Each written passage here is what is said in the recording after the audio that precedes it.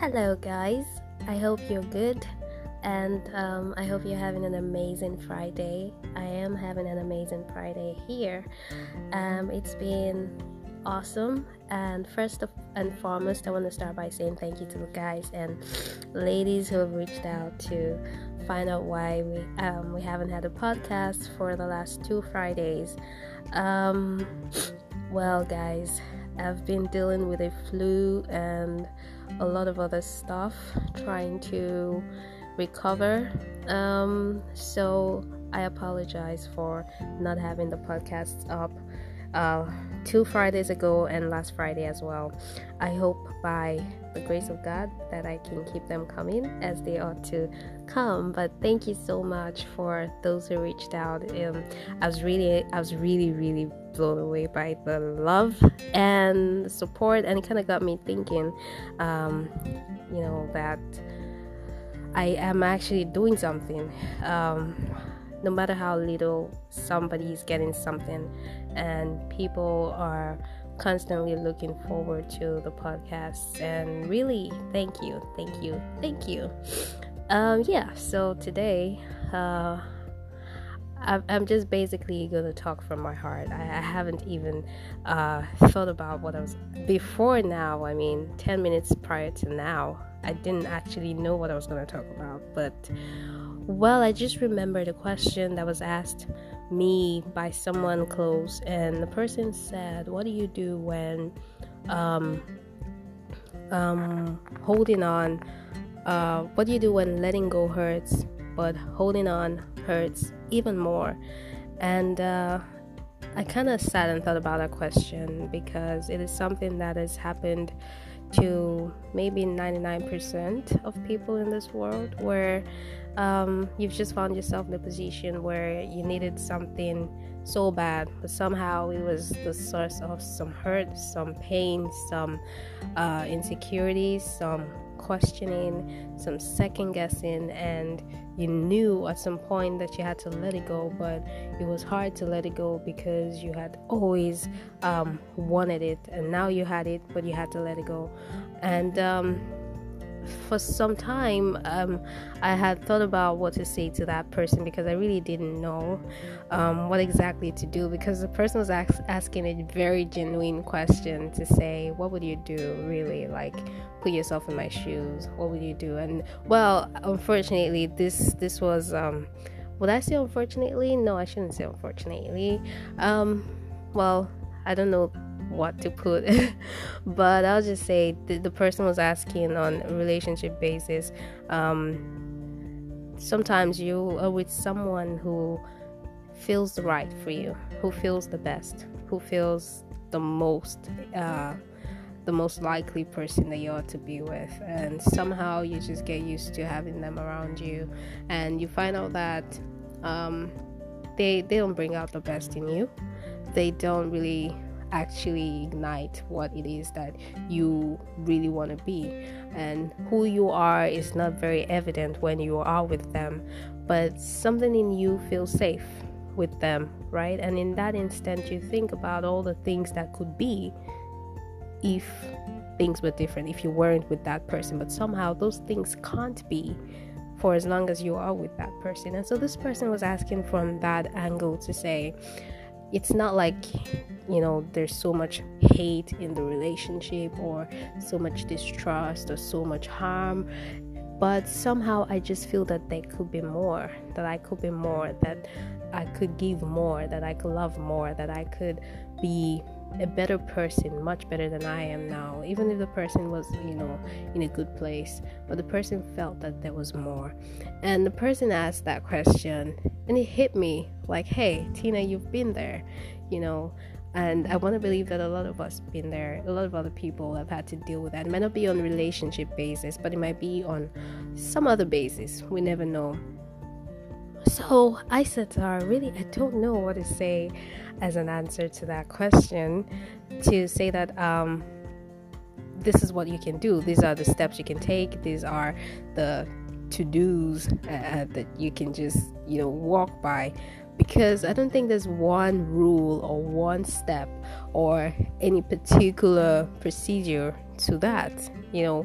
what do you do when letting go hurts, but holding on hurts even more? That's deep. That's really deep. And well, when I sat for many weeks and I thought about it, I said, well, when I was finally able to give her an answer, I asked her a question and I said, hey, first and foremost, I'm sorry for that. First and foremost, I want to know why you arrived at this place to ask this question, where you have to know if letting go is better than holding on. What made you get here? How did you get here? What were the happenings or events prior to that date where you got to ask this question? And she said, because I realized that a lot of things were being held back. For me, I was holding back from myself. I was holding back from being who I dreamed to be, and completely trying to cover so much of who I am in order not to intimidate this person. And I love this person so much, but somehow I feel like I'm robbing myself of something better, something greater. And it's not even about a better person, but I'm talking about me being better, me being greater at anything that I'm doing, me being more successful, me not having to sell myself short just to make someone feel good. And I'm scared to let him go, but at the same time, if I do hold on, I just might find myself in a place where I'm not very fulfilled. And I said to her, at this point, now that I understand where this question comes from, it kind of helps to say, when you find yourself in a position where you're torn between letting go and holding on, you gotta weigh your options. You've got to ask yourself certain questions and give yourself the very accurate and the very positive and probable answers. You've got to be as honest as possible with yourself, because what I realize sometimes is we are very dishonest with ourselves, and we forget that nobody might know us as good as we know ourselves. And it's a crazy world. A lot of things are being sold to us for us to think that we are that thing, or that we are that person, or we are that image, but we're not. But if we did sit with ourselves and actually have a genuine conversation, we would understand that nobody can tell you the truth about yourself better than you. So to sit down and just be honest, where am I? What have I come to? What am I? What can I be? What do I hope to be? What do I hope to achieve? What do I hope to attain? And when we sit down and ask ourselves this question, we kind of are able to sort of uncensor most of the lies, or most of the incomplete truths that we have told ourselves. And I said to her, you know what, when you've weighed the options, letting go and holding on, when you weigh the options, whichever one seems heavier, maybe you go with that one. But I can't say really these are the exact things to do. Maybe other people might have answers. I don't know. Just let me know when you reach out to me, either by phone call or in my DMs or by a return voice note. Whichever way, just let me know what you think. If there are exact ways that people can actually know what to do when they're torn between letting go and holding on. So this will be the end of my podcast. If you can hear my voice clearly, I'm trying to actually not sound too fluish, if there's a word like that in the dictionary. But what I mean is I'm fighting the flu, so my voice is a little bit here and there, back and forth.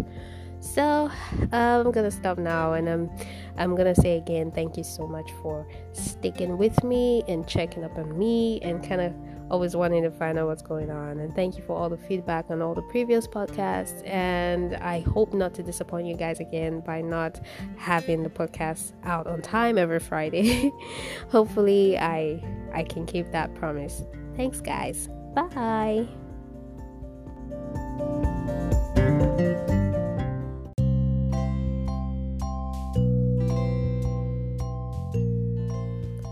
Hey fam, how you guys, and how is everyone at work, in traffic, at home, at the store, and those who work from the computer or whatever.